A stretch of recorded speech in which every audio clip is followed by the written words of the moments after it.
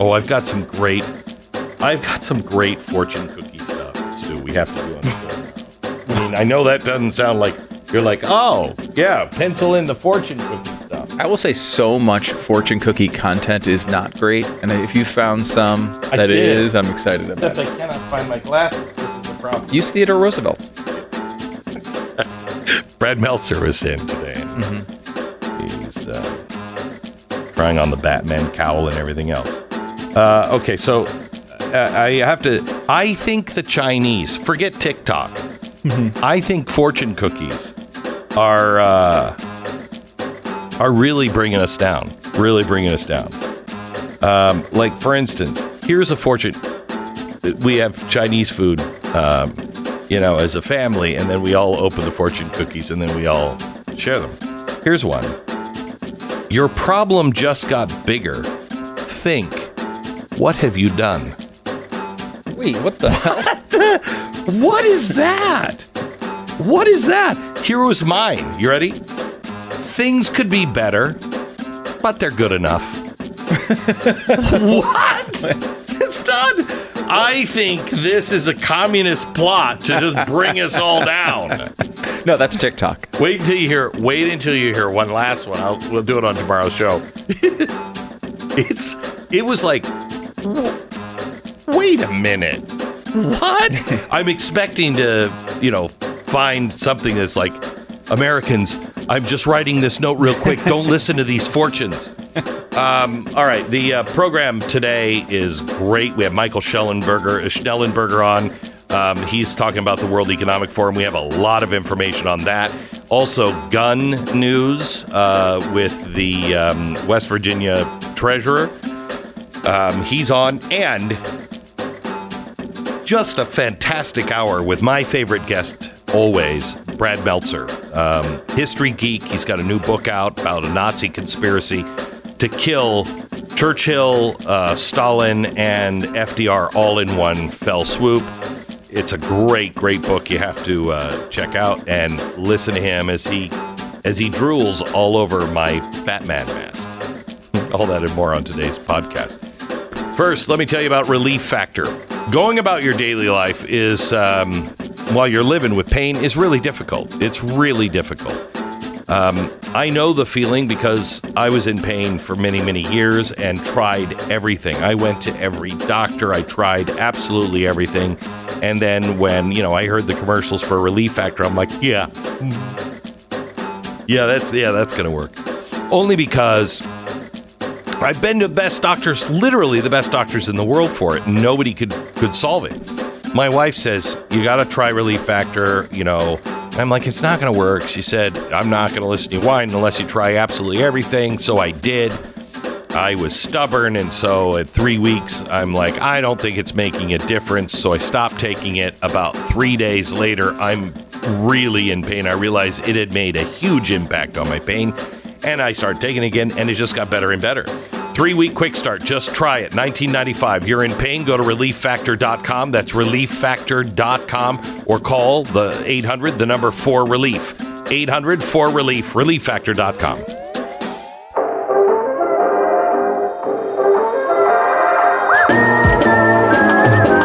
You're listening to the best of the Glenn Beck program. All right, so let me give you this story from the Associated Press. When some of the world's wealthiest and most influential figures gather at the World Economic Forum's annual meeting last year, sessions on climate change drew high-level discussions on topics such as carbon financing and sustainable food systems. But an entirely different narrative played out on the internet, where social media users claimed leaders wanted to force the population to eat insects instead of meat in the name of saving the environment. Oh, by the way, I should point this out. In a completely unrelated story, I just saw this. I was doing some research on another story in Canada, and I came across, you can find it, CanadianManufacturing.com. Some really good news. Aspire Food Group has announced that it has completed construction of its alternative protein manufacturing facilities in London, Ontario, which is now the home to the world's largest cricket production facility. Aspire's new plant will reportedly produce 9,000 metric tons of crickets every year for human and pet consumption. That's about 2 billion insects to be distributed annually across Canada and throughout the United States. Now, I don't know about you, but I've been waiting for a plant to make 9,000 metric tons of crickets. The demand is going crazy for I hear it all the time. People, my friends here in Texas, we're all talking, hey, do you have any crickets? I'm out of crickets. The supply line for crickets. But the good news is Aspire Food Group has completed their production facility. They're ready now to just start sending out the crickets. What was I talking about? Oh, yeah. Elites arrive in Davos and conspiracy theories line, blah, blah, blah. Some conspiracy theorists force the population to eat sex. The annual event in the Swiss ski resort town of Davos, which opens today, has increasingly become a target of bizarre claims from a growing chorus of commentators who believe the forum involves a group of elites manipulating global events for their own benefit.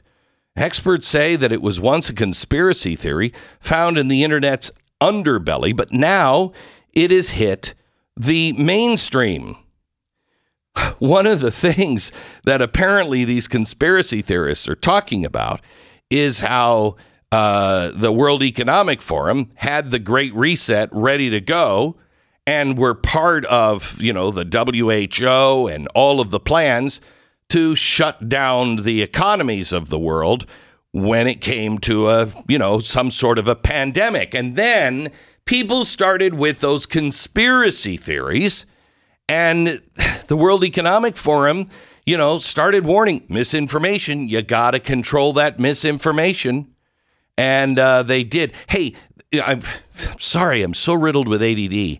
That cricket story I was just telling you about. The reason why I was looking up at Canada and seeing some things up in Canada was because there's a story up in Canada that's out today.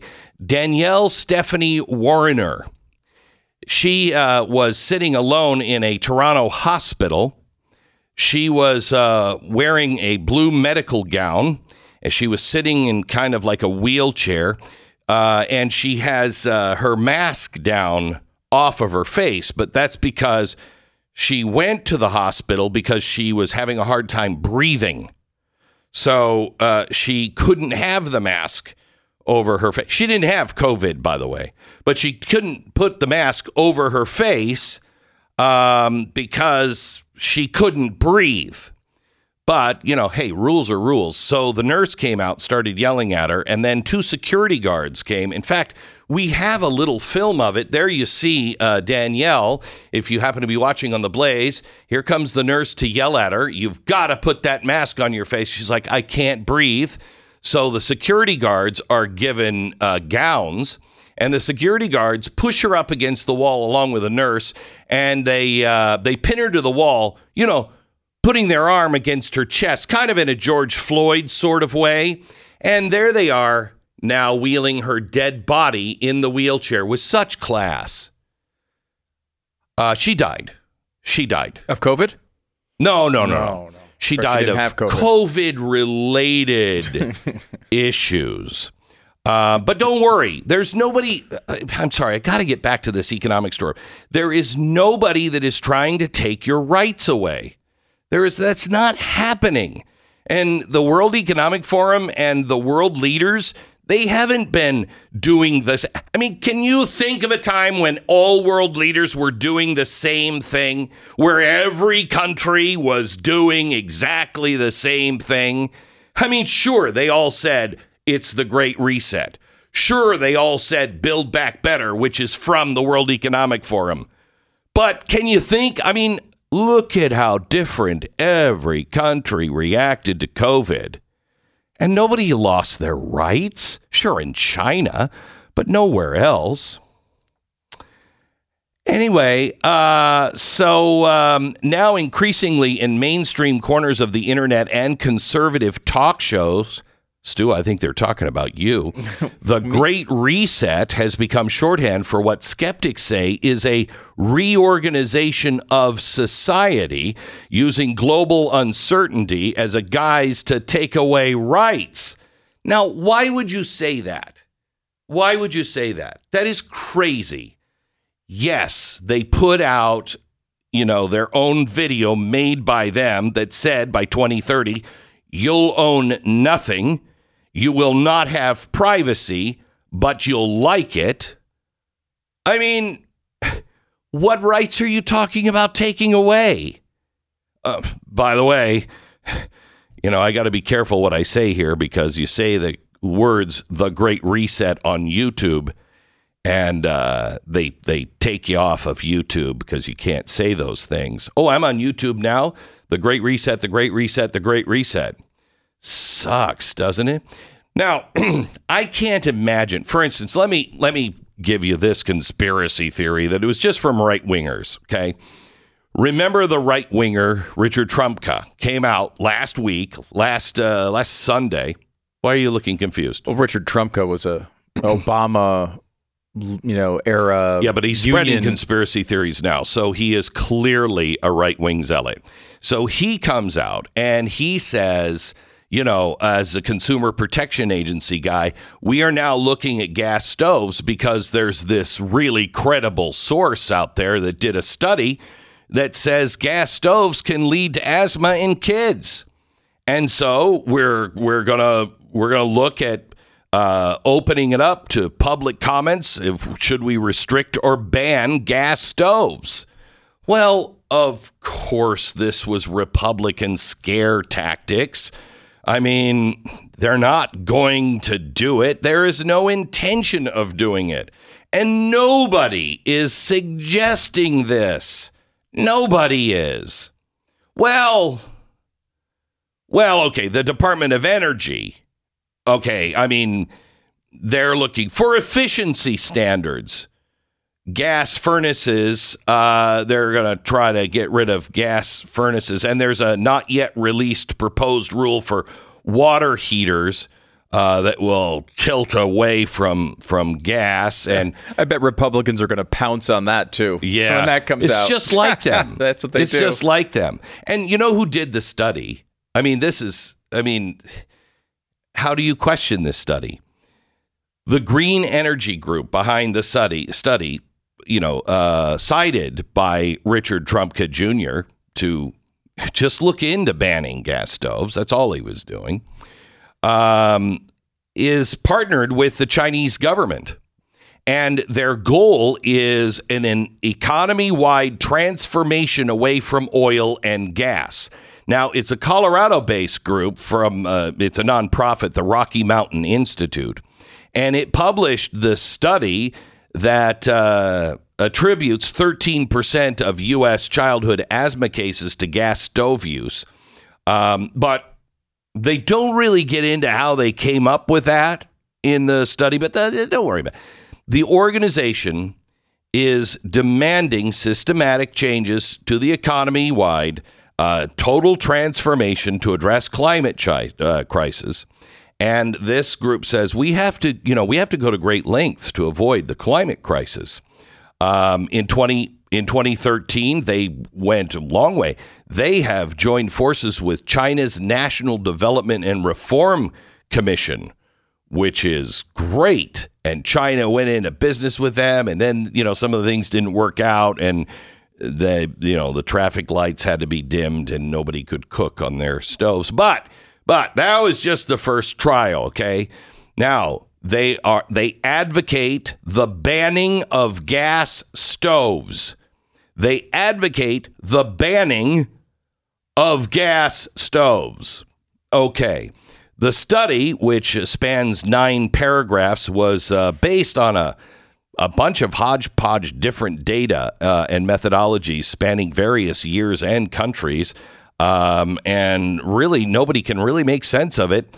The experts at Yale University say, yeah, it's a little more than questionable the way they put this together. No. Yeah. Now, I just want to tell you that you should not worry when we have a government official citing something, like this study. It's from Colorado. What could possibly be wrong? Now, I will say that they have a board of directors, but look how strong the board of directors are. Board members, Wee Ding. Who doesn't love Wee Ding? That's a sentence Wee Ding, that's a name. Oh. He's the founder and chairman of the Chinese equity firm Broad River Capital. He started the firm after serving as chairman of the China International Capital Corporation. It's a state-owned investment bank. And the executives, Chinese leader Xi Jinping's vice president, right-hand man, Wang Qishan. And they have deep participation in China's economic reforms and development, and their goal is to serve the nation. Rocky Mountain Institute also sits on China Clean Transportation Partnership, a Chinese green energy nonprofit whose founding members include China's National Development and Reform Commission and Ministry of Transport. So they, yes, they're deeply in bed with communist China. And, who wins if the United States gets off of oil and gas and China doesn't? Okay, China. What is our president, his son in bed with China? Who got the Bagram Air Force Base okay, China. But I'm sure this is all just because gas stoves are very dangerous. Very, very dangerous. And it's a conspiracy anyway. It's not happening. Okay. Yeah, it's all just Republicans thrusting this issue into the culture wars. And they don't have any power. World Economic Forum, no power at all. They're skiing this week. That's what they're doing. They're skiing. Man, it's just a bunch of rich people getting together. Get over it. It's not going to affect your life. Man, when do those bugs start to arrive in America? I can't wait. Okay. There's another story out today. Coincidentally, has nothing to do with anything. Wall Street Journal says the central bank digital currency, where you'll have a bank account with the Federal Reserve. Yeah, that's coming whether you like it or not, because we just have to do it. But that's a conspiracy. It's not going to happen. You're listening to the best of the Glenn Beck program. So I want to play something for you, and believe it or not, I have a very deep point on this. It's certainly not to make fun of Chelsea Handler. It is to remind people you should stop listening to people like this. This is my first point, but this is not the deep point. She's a moron. She was on The Tonight Show with Jimmy Fallon, and she told a story that she made an admission that she really didn't understand something. And if you don't understand this, what else don't you understand? This is a pretty basic thing, and this is coming from a woman who has lectured us morally and intellectually, our superior, on, how to live our lives. Listen to this admission on Jimmy Fallon. I didn't know, and this is true, I didn't know until I was 40 years old that the sun and the moon were not the same thing. I find this hard to believe, but what are you talking about?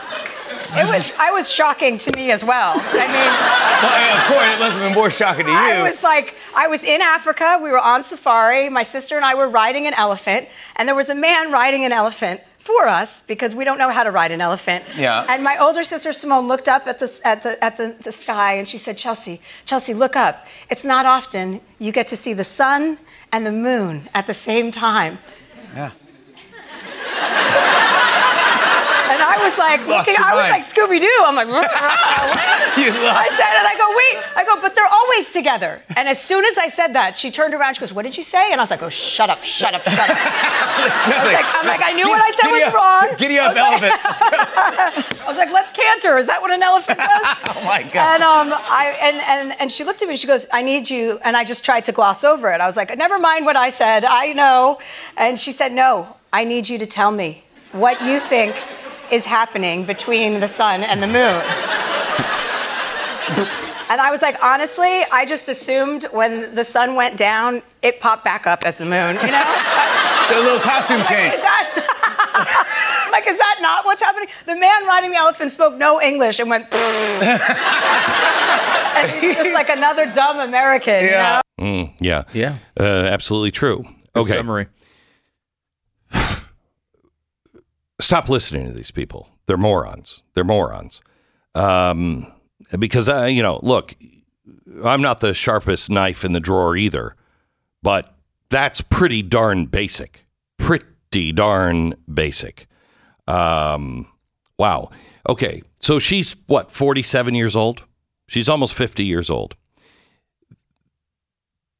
The mentality of these elites that they are so morally and intellectually superior, and that, everything is old fashioned and, you need to learn. It's more important than facts to learn the new facts that are cool.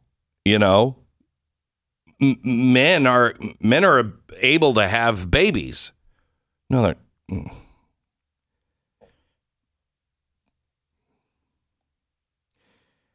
My problem in doing this show is I am speechless for the first time in your life. That's about what it sounds like. Yeah, because I'm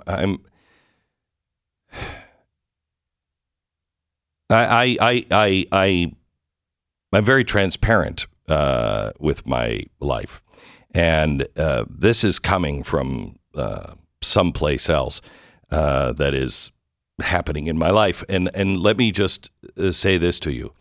Our children have no idea that parents, you have no idea how confused and lost your children really are.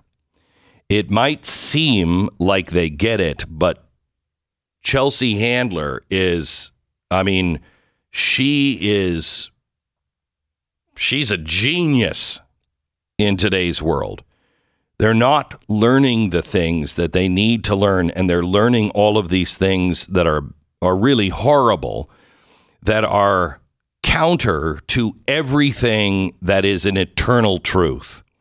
I'm going to give you another story here today, and I don't know if anybody can see where I'm going when I make this connection, but this is a story out of England, and it is a story about how Satanism is becoming very popular, and but there's no blood rituals anymore. There's no murder. There's no sacrifice. There's no blood rites to Satan. We don't worship the devil. We don't cast magic spells, says the leader of the Satanic Temple in England. Okay. He said, yeah, we do occult rituals, and, there's no virgin sacrifices or chalices of blood. And we don't believe in the actual devil or Satan. That's a thing of the past. Satanism is alluring to young people now because everything in religion is outdated and dogmatic and traditional. And you're told that you have to offer yourself. You have to change your ways.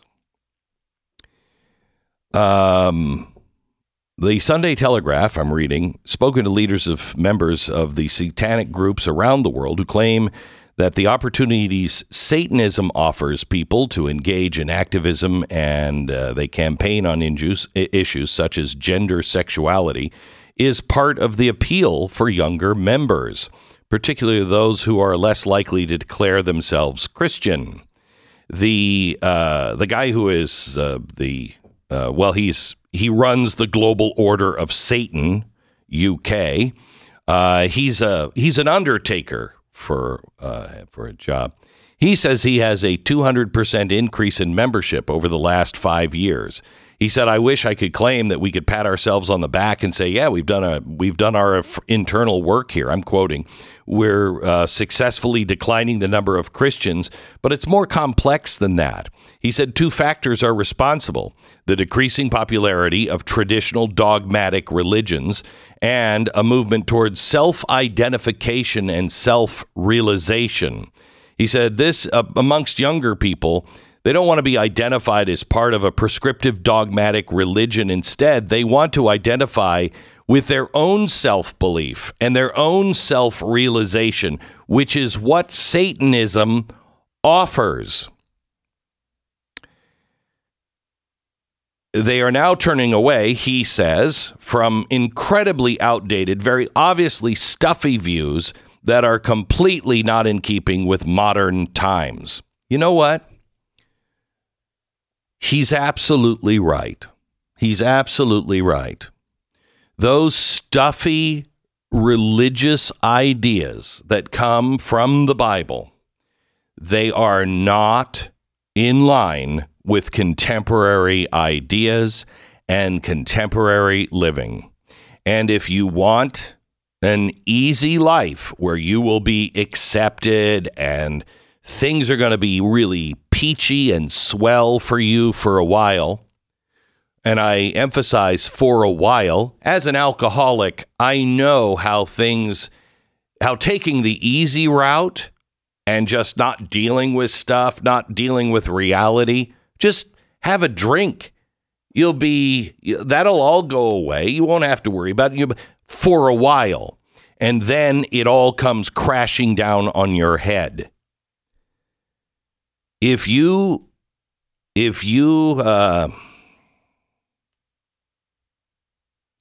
we don't know what our kids are faced with. We have no idea.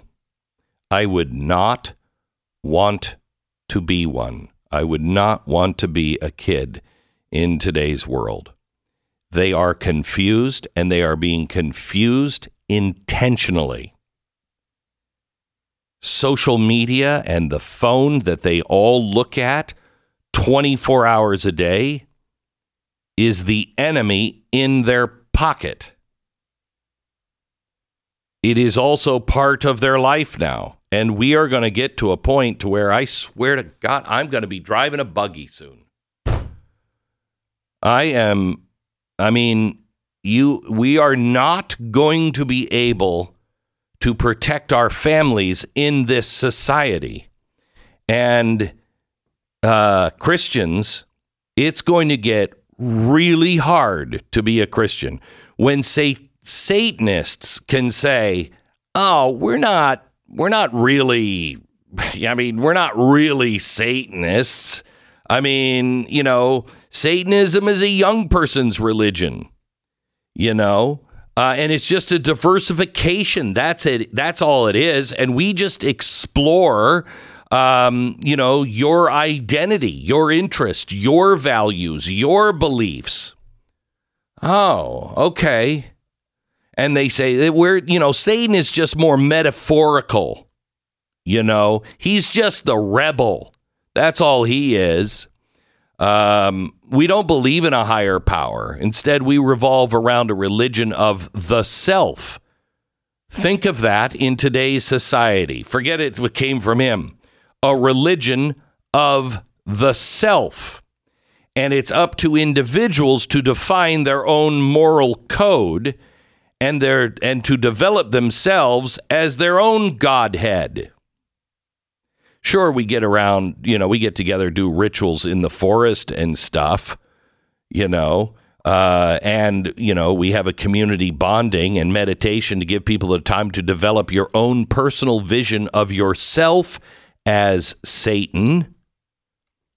But we don't mean that literally.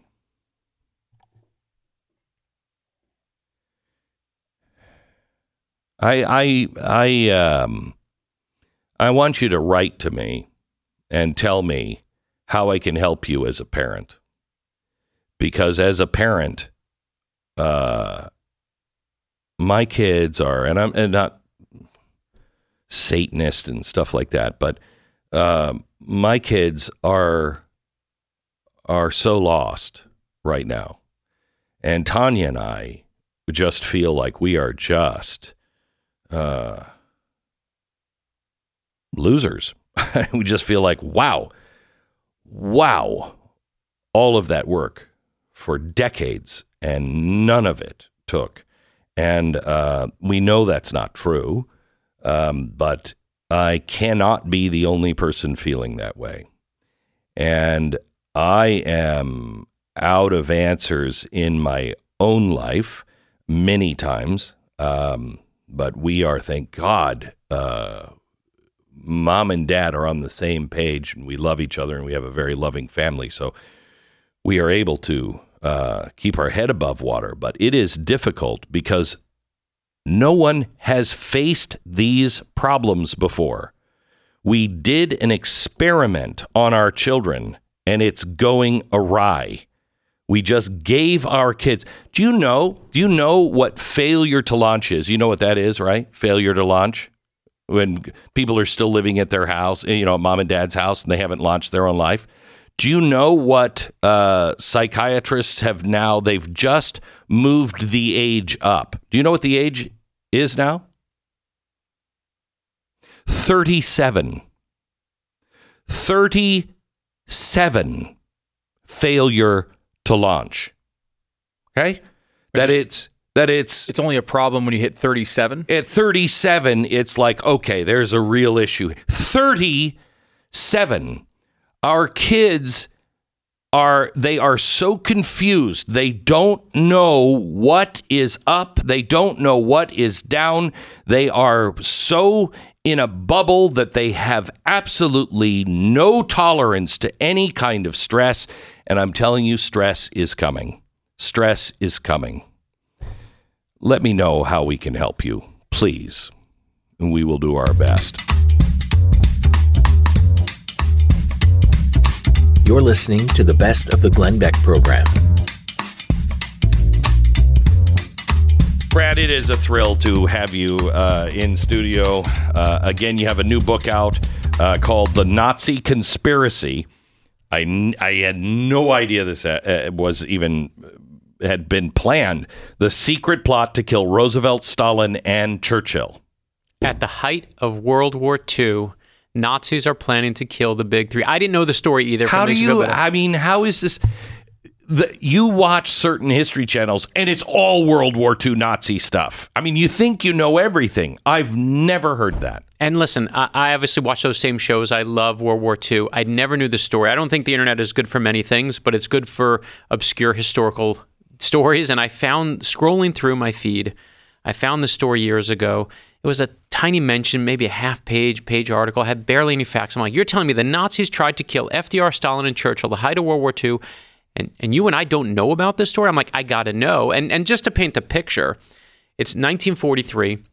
It's the moment where Joseph Stalin wants us to invade the continental Europe. He's getting decimated by the Nazis.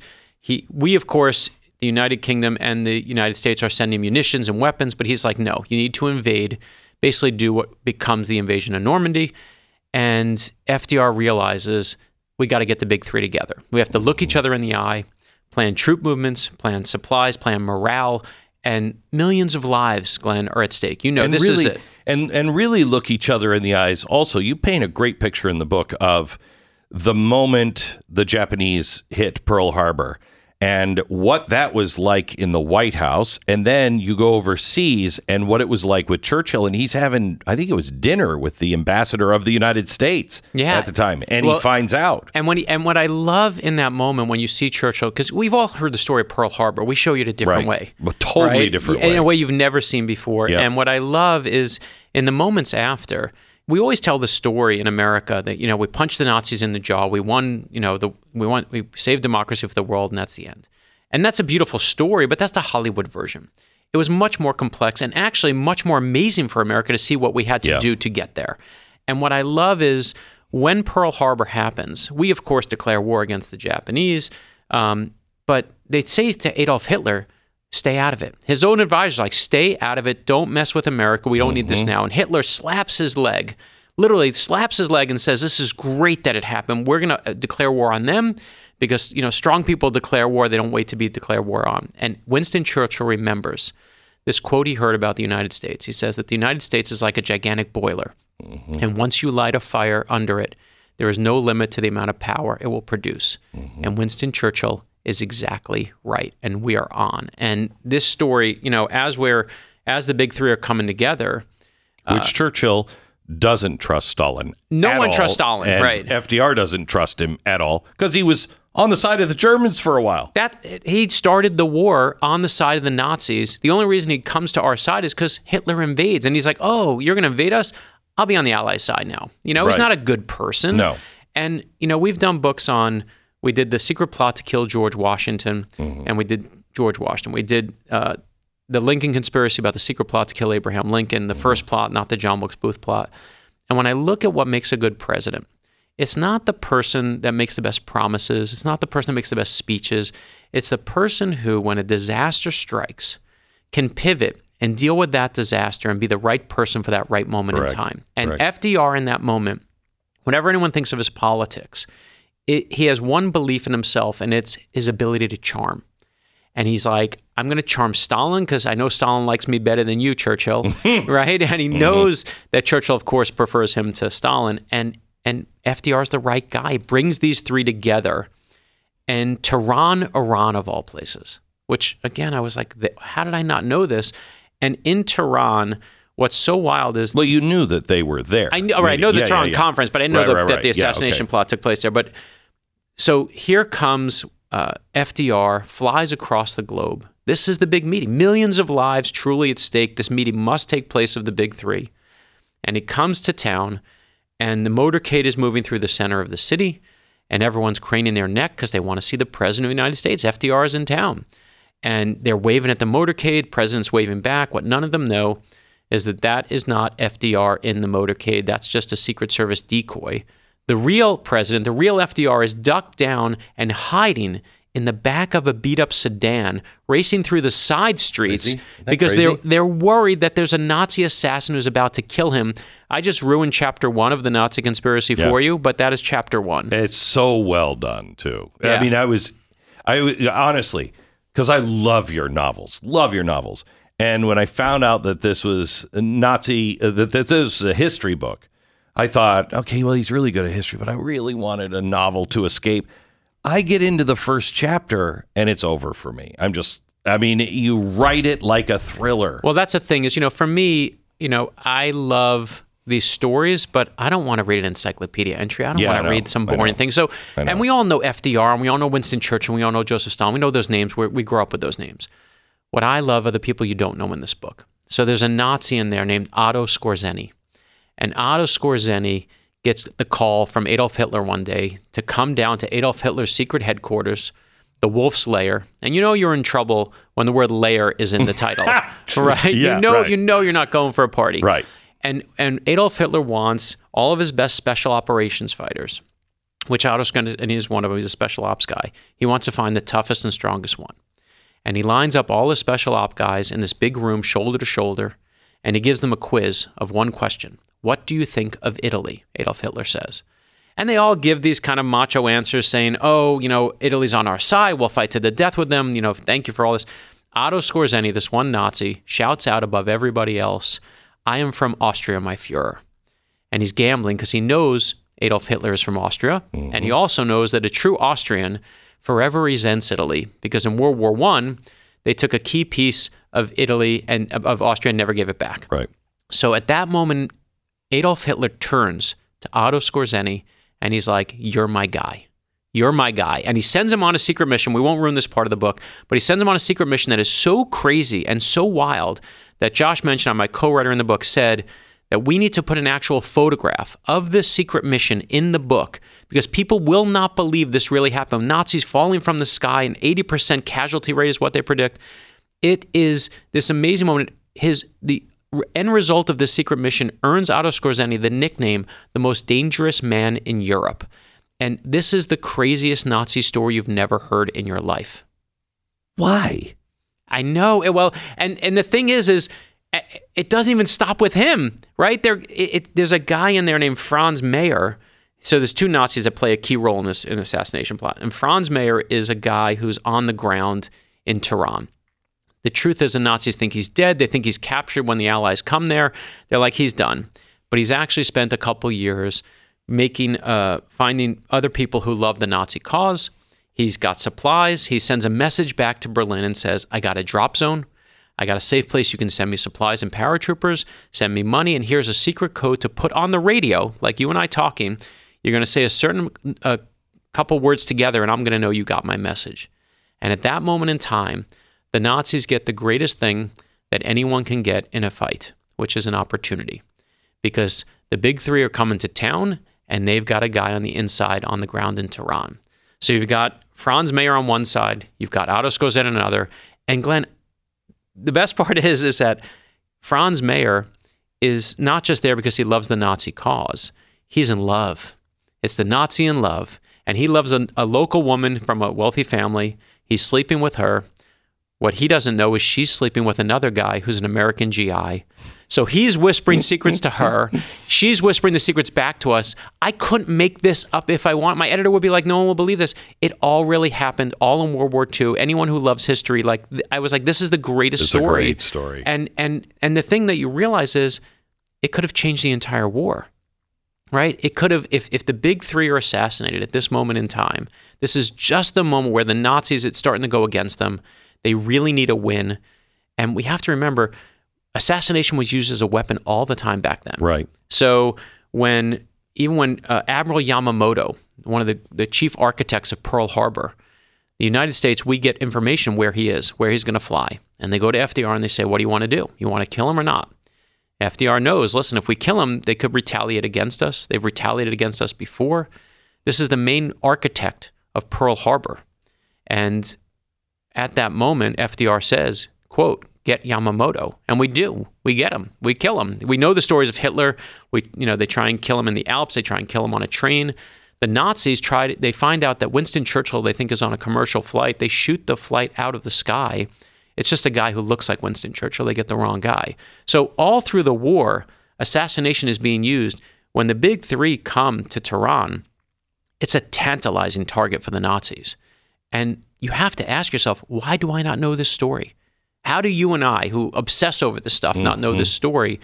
And it's because when Churchill comes back and FDR come back from the meeting, FDR holds a big press conference at the White House, and he says, yes, the meeting went really well. We planned he doesn't tell it, but he knows they planned the invasion of Normandy is coming now.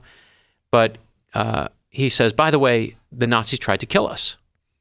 The Secret Service is like, why'd you say that? How could you tell everyone? You're not supposed to say anything. It becomes the front page of every newspaper. It's a big, giant story. Again. But guess what? Guess what happens soon after that? Normandy.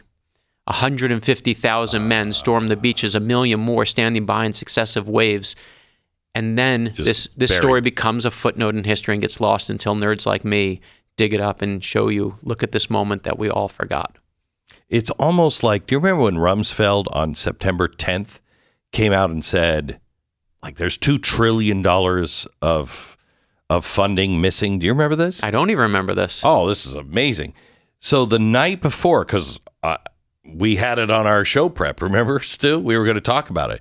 Rumsfeld comes out, and they had just done some audit of the Pentagon. And he was like, this is worse than we thought. And it was some staggering number. It was like $1 or $2 trillion that they can't account for. And we're going to get down to the bottom of it. And the next morning, unbelievable. It was a non-story because the next morning was 9/11. Well, the thing is there's always, to me, lost history is the best history, right? Because we know the stories that we hear and we tell over and over again. And the story of World War II is not just, an amazing battle where millions of lives are at stake. It's also one of the few, maybe last times in the American government where we think that the government went in, we did the right thing, we saved the day for everyone, and everyone on every side of politics agrees. That just doesn't, right? And World War II is not just an incident, it's an ideal.